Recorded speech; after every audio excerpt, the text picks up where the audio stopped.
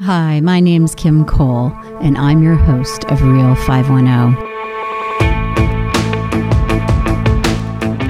Our podcast is dedicated to the stories of real buyers and real sellers in the East Bay residential housing environment in Northern California. Finding a solid investment to grow $1/2 to several $1 million is a strategic and calculative exercise of wisdom and intuition. Now, mix in the emotional meaning of home, your safety, your shelter, your memories. The task is daunting, the influences are great, and there's no proven instruction manual. Join us as we explore the process, the challenges, and the triumphs of those who have successfully navigated the storm. Welcome to Real 510. I'm very excited about this show today. It's interesting because it's a couple of firsts for us. It's definitely the first in that typically our show, Real 510, is focusing on buyers, or it has been in the past.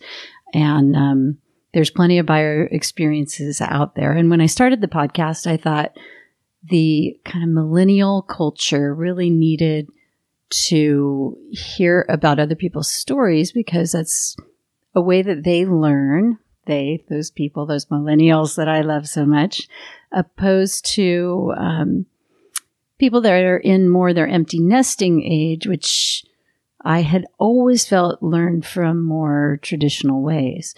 But what I have found is the power of a story surpasses all generations. And we have a lot of clients out there and friends and people that we meet that are going through some pretty big changes in their life with leaving their big family home and moving to a much smaller home, maybe in a more urban area or maybe two homes or what have you. And it's a big deal. So today we're going to talk about sellers for the first time. And in addition to that, this is my first taking the show on the road. So I am sitting with my very, very, very special guests, Diana Kung and Chuck McClendon, also known as the McCungs. And I'm at their beautiful, beautiful 2-bedroom apartment in San Francisco. So I'd like to welcome you guys to the show and tell us a little bit about you.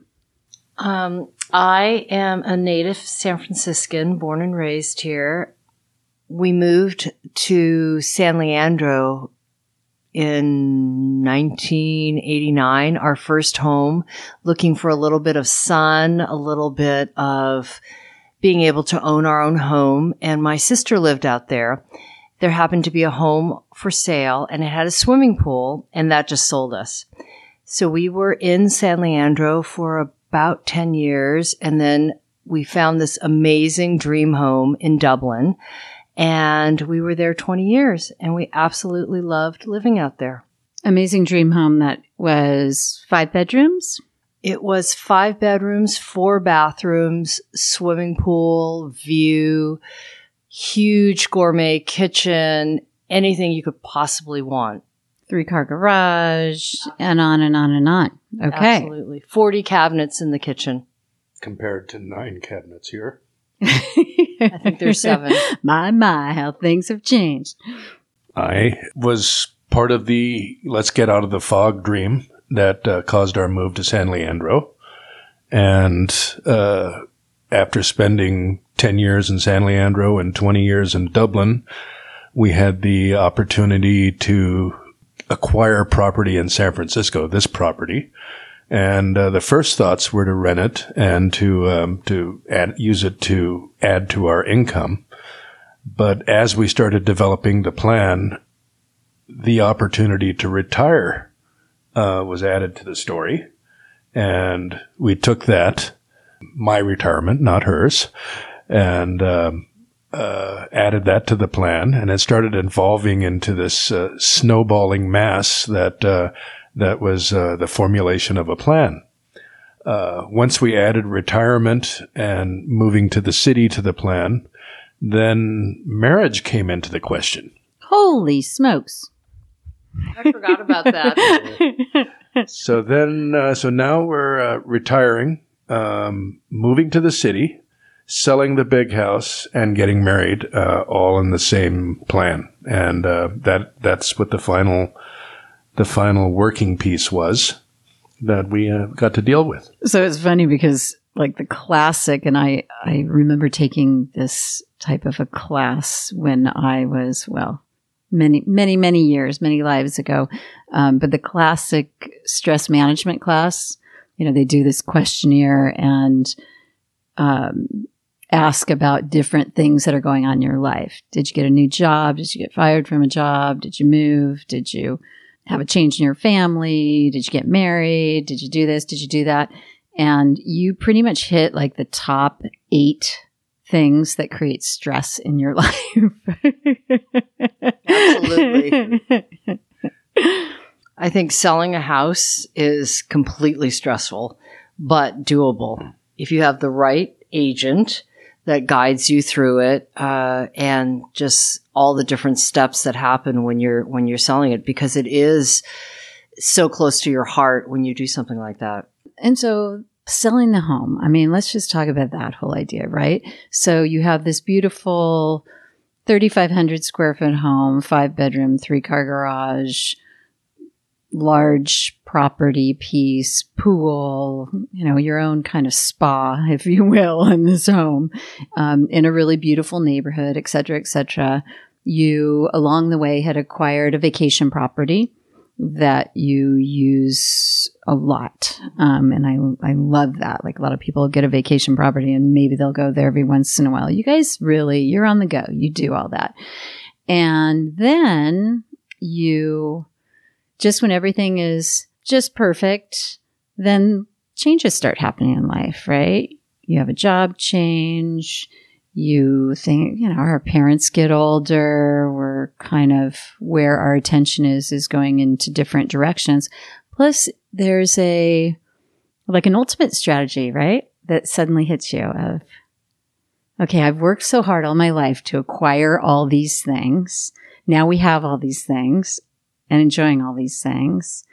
And now we've decided we're going to start getting rid of all these things, right?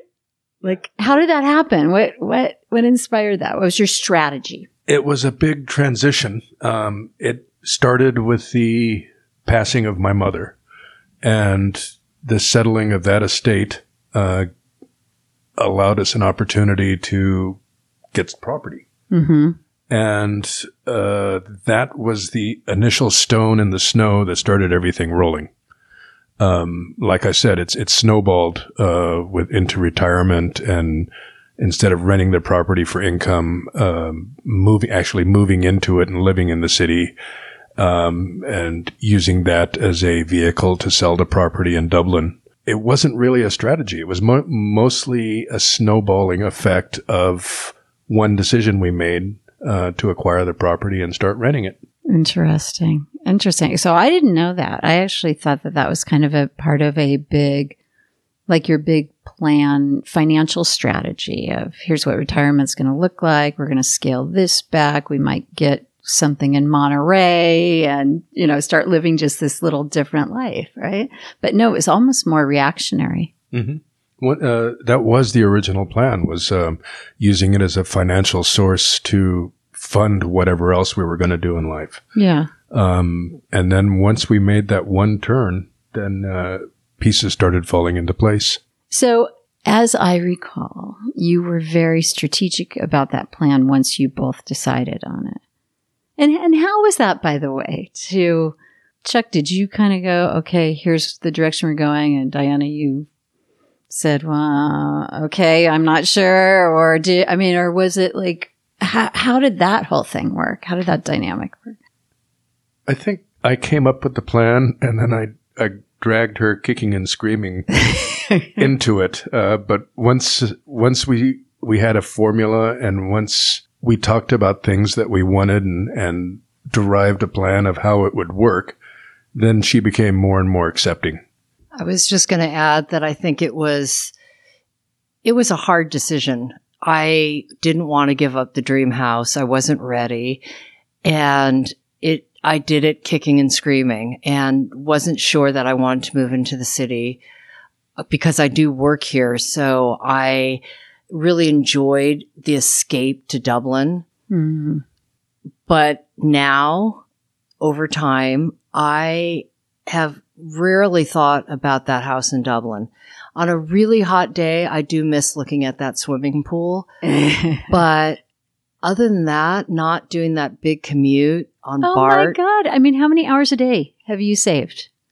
It started out as a little more than 1 hour each way per day, but by the time we sold, or right before I retired, it was about just under 2 hours on the outbound commute and up to 3 hours on the return commute. So it was 5 hours a day in the car.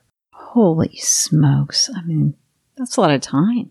So for me, it was an hour and 10 minutes on BART, door to door. And now it's 8 to 10 minutes to get to work. And some days I walk home from work. It's so easy. I can take a bus. I can take a cable car. I can take Uber, which you can't do when you live 40 miles outside of the city. Yeah. And I can say, like, walking in Dublin is not really that fun. Not at 101 degrees. It's not. No.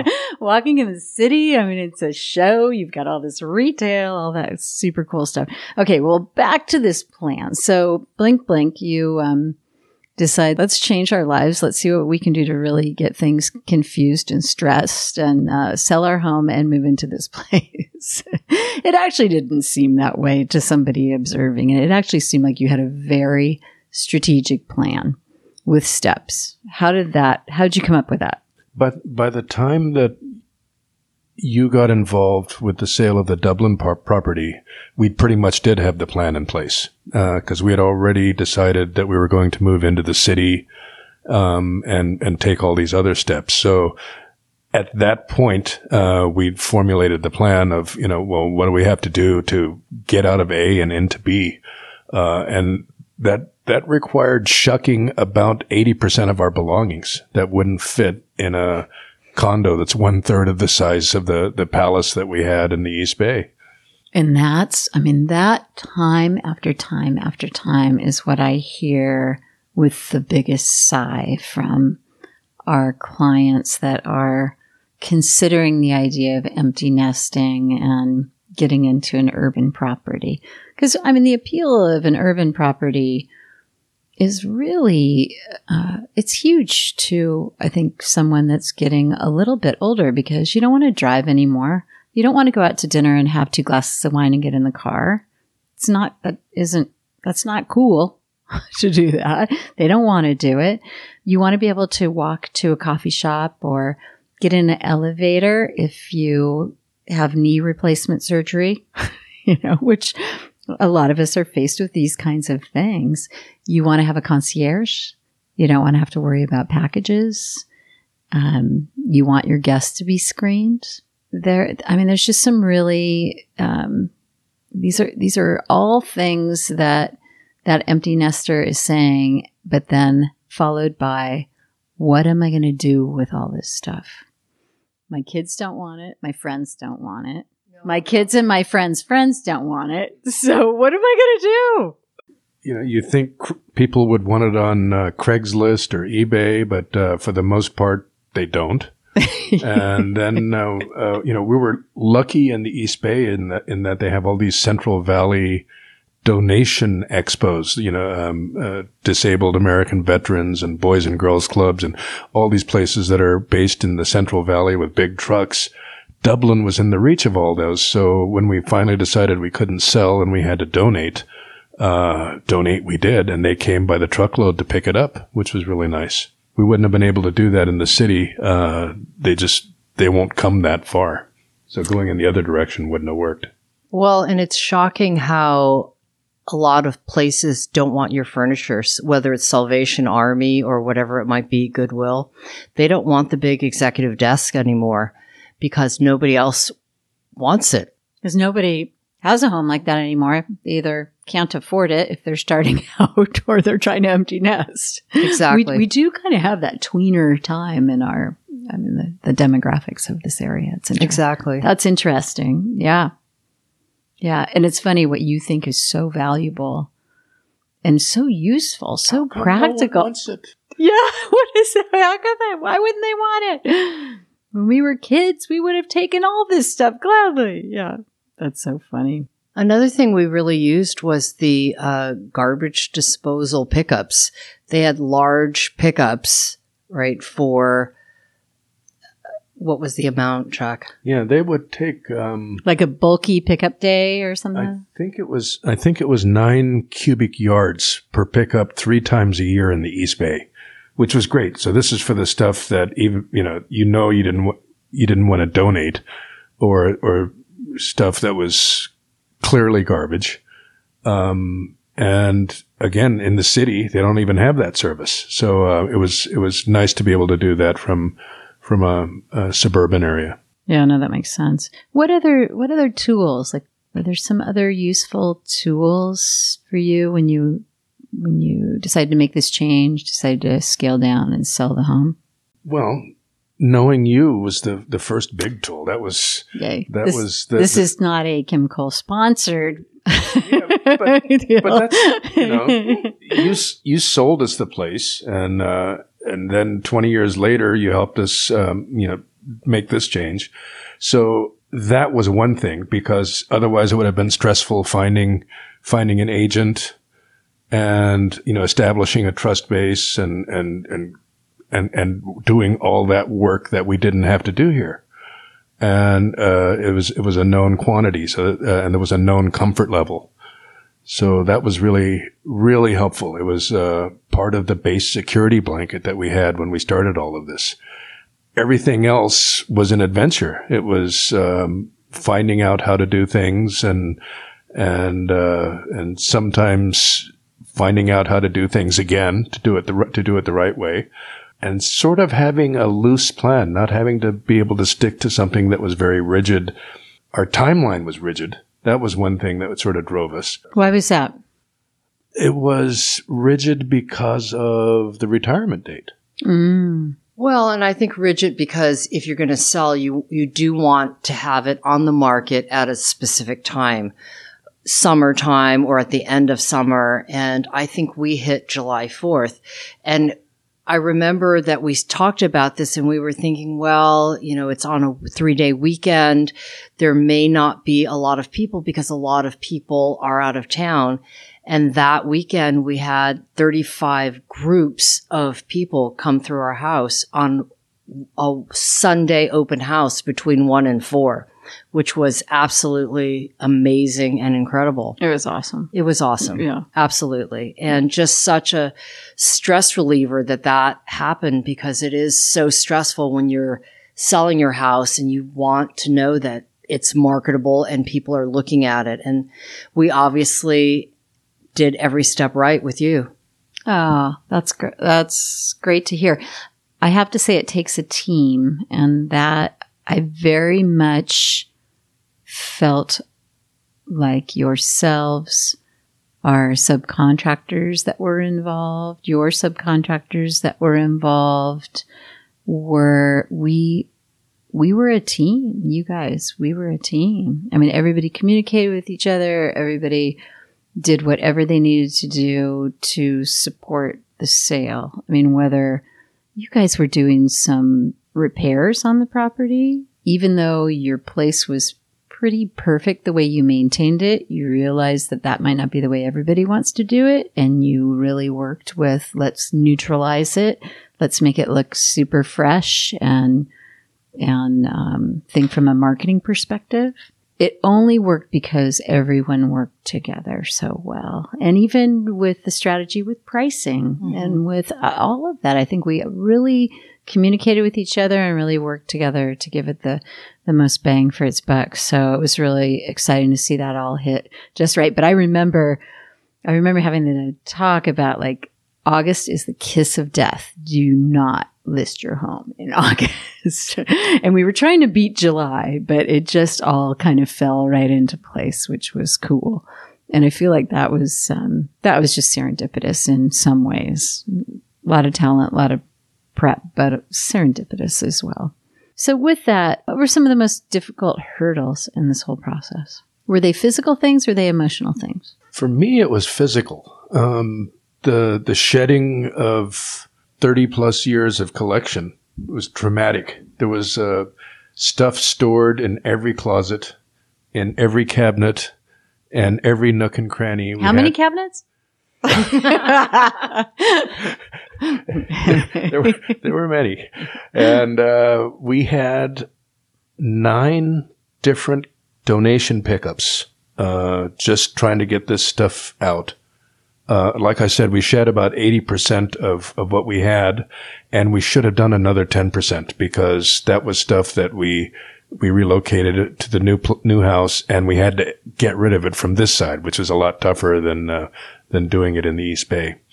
I think that was a big hurdle. Other than that, not many things seem to fall into place pretty well. I think you also realize what's important and what's not. And now I'm very careful about what I bring into the house. Do I really need that extra big platter? And if something comes in, like an air fryer, something needs to go out because we just don't have the space. But that's okay. It's because it's really not important to have all of these things. Yeah. And that has been huge for me. Yeah. To just shed, get rid of, to not have the formal dining room table, but we found this amazing expanding dining room table that seats 12, and it will close down to 2 feet by a foot. Do you think, Chuck? Roughly. I think that's a gold star moment, right? Like, and I walked into Chuck and Diana's home tonight for the first time, and I see this I had heard about the table that you traveled to Vancouver to take a look at this table. We did. Right? Mm. And I walk in, and there's this little desk. Like, it's just this cute little, I don't know, maybe 2 feet by 3 foot, 2 feet by 3.5 foot desk, right? With a chair under it and against a wall, and it's just like in a perfect little spot, and they have all this open space in the condo. And I'm like, is that it? Is that the 12-person is it 12? 12-person table. 12. Yeah. I mean, what a find. But just thinking differently, right? We have to think differently of how do we accommodate our guests so we don't feel ripped off that we can't have a dinner party anymore, but live in this small space. Okay, wait. So let's hear some more of those gold star things. Well, but, in the guest bedroom, we had a friend who's a carpenter who helped design and build a Murphy bed. So now we have what looks like a cabinet that folds down into a bed whenever we have guests staying over in the guest room. And this is shared as an office with with a sit-stand desk. That worked out pretty nice. Nice. Those are the big things, I think. But we have the same amount of things where we can have guests, where we can have a desk, where we can have 12 people over, and yet we shed 2,500 square feet or so, which is pretty amazing. It's pretty freaking amazing. And I don't see a big want here. I mean, and again, you walk out the door and you're at 75 amazing restaurants within a 3 to 4 mile radius. I mean, really, right? It's true. I mean, You can walk out the door, and we walk all the time to restaurants, to dinner, or just around the neighborhood. Grocery shopping, where in the burbs before you had to get in your car, you had to drive. Now we can hit 3 grocery stores in one day, all by walking the neighborhood, in which we do all the time. And it's fantastic. It really is. So now tell the truth. What do you really, really miss the most since you've scaled down your life? For me, it's more about the weather is completely different in Dublin than to San Francisco by 30 degrees. And looking out onto my swimming pool, which was amazing. But I have hardly thought about that. Now we are on the 17th floor and looking out at an amazing sunset at this moment. And I was just going to say, this is not such a bad view.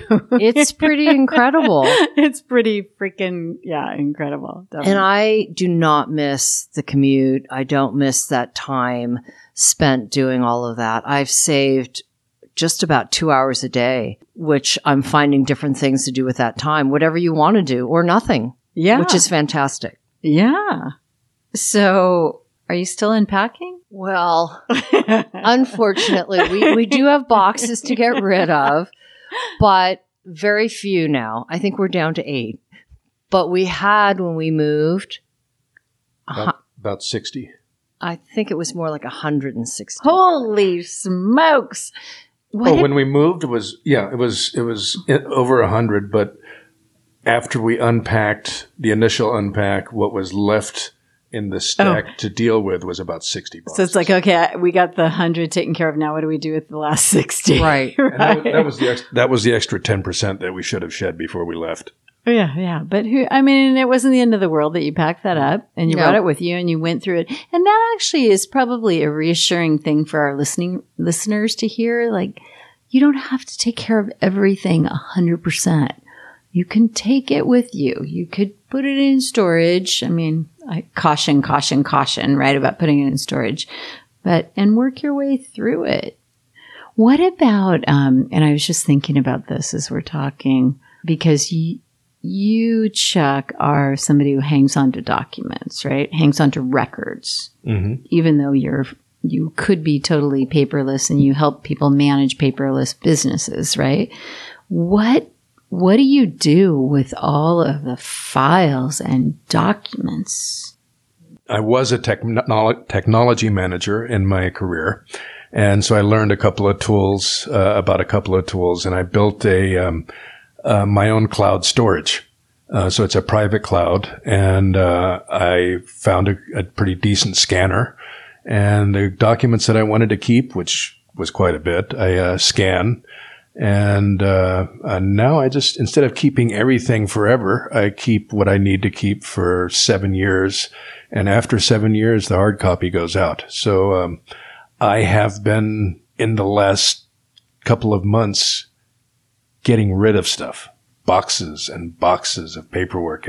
If you've ever worked for an accountant, you know that paper is their trade, and I guess that was the way I was trained. So now I'm shedding myself of all that, and it's very freeing. It's like a cleansing process.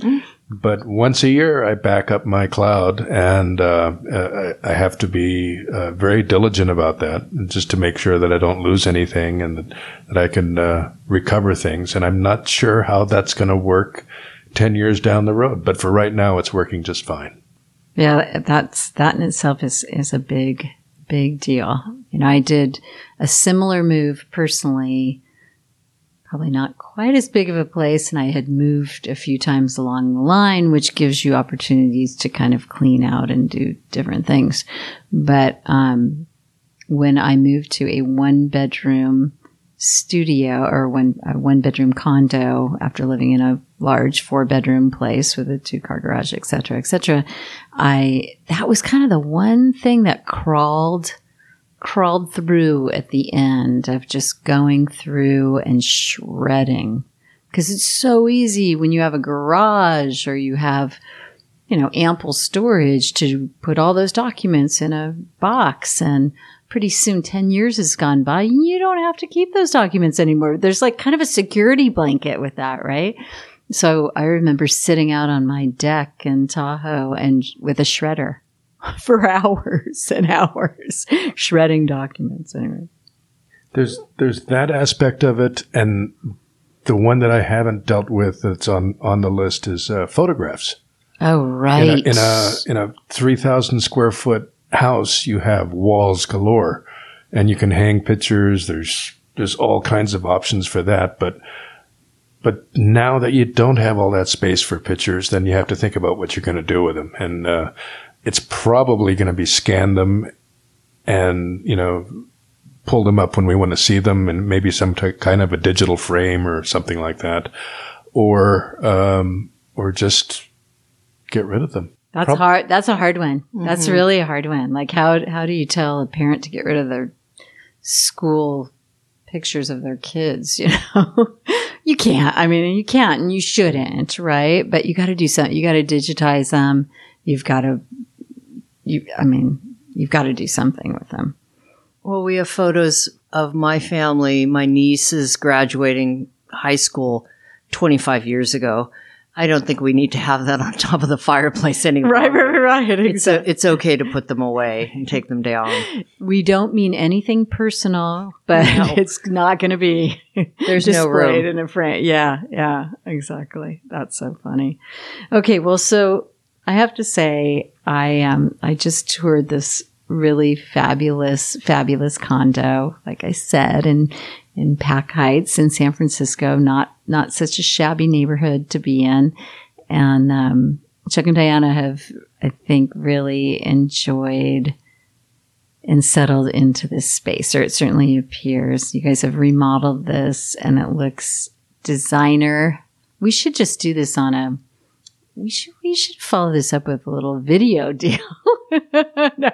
And they're shaking their heads. No, this is my space.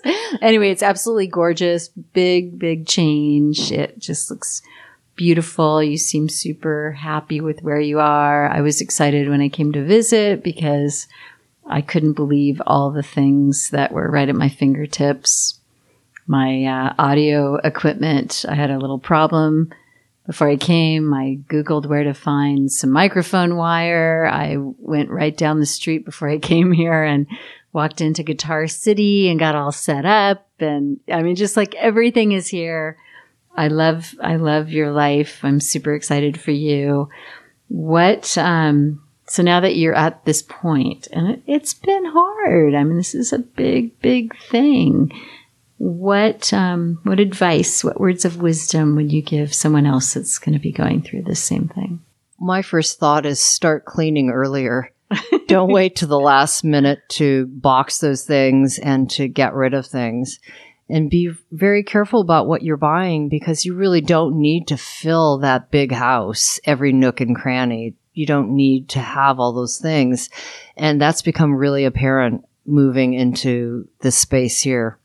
In the transition from large place to small place, don't put as much value on things, or it's going to be tough to get rid of them.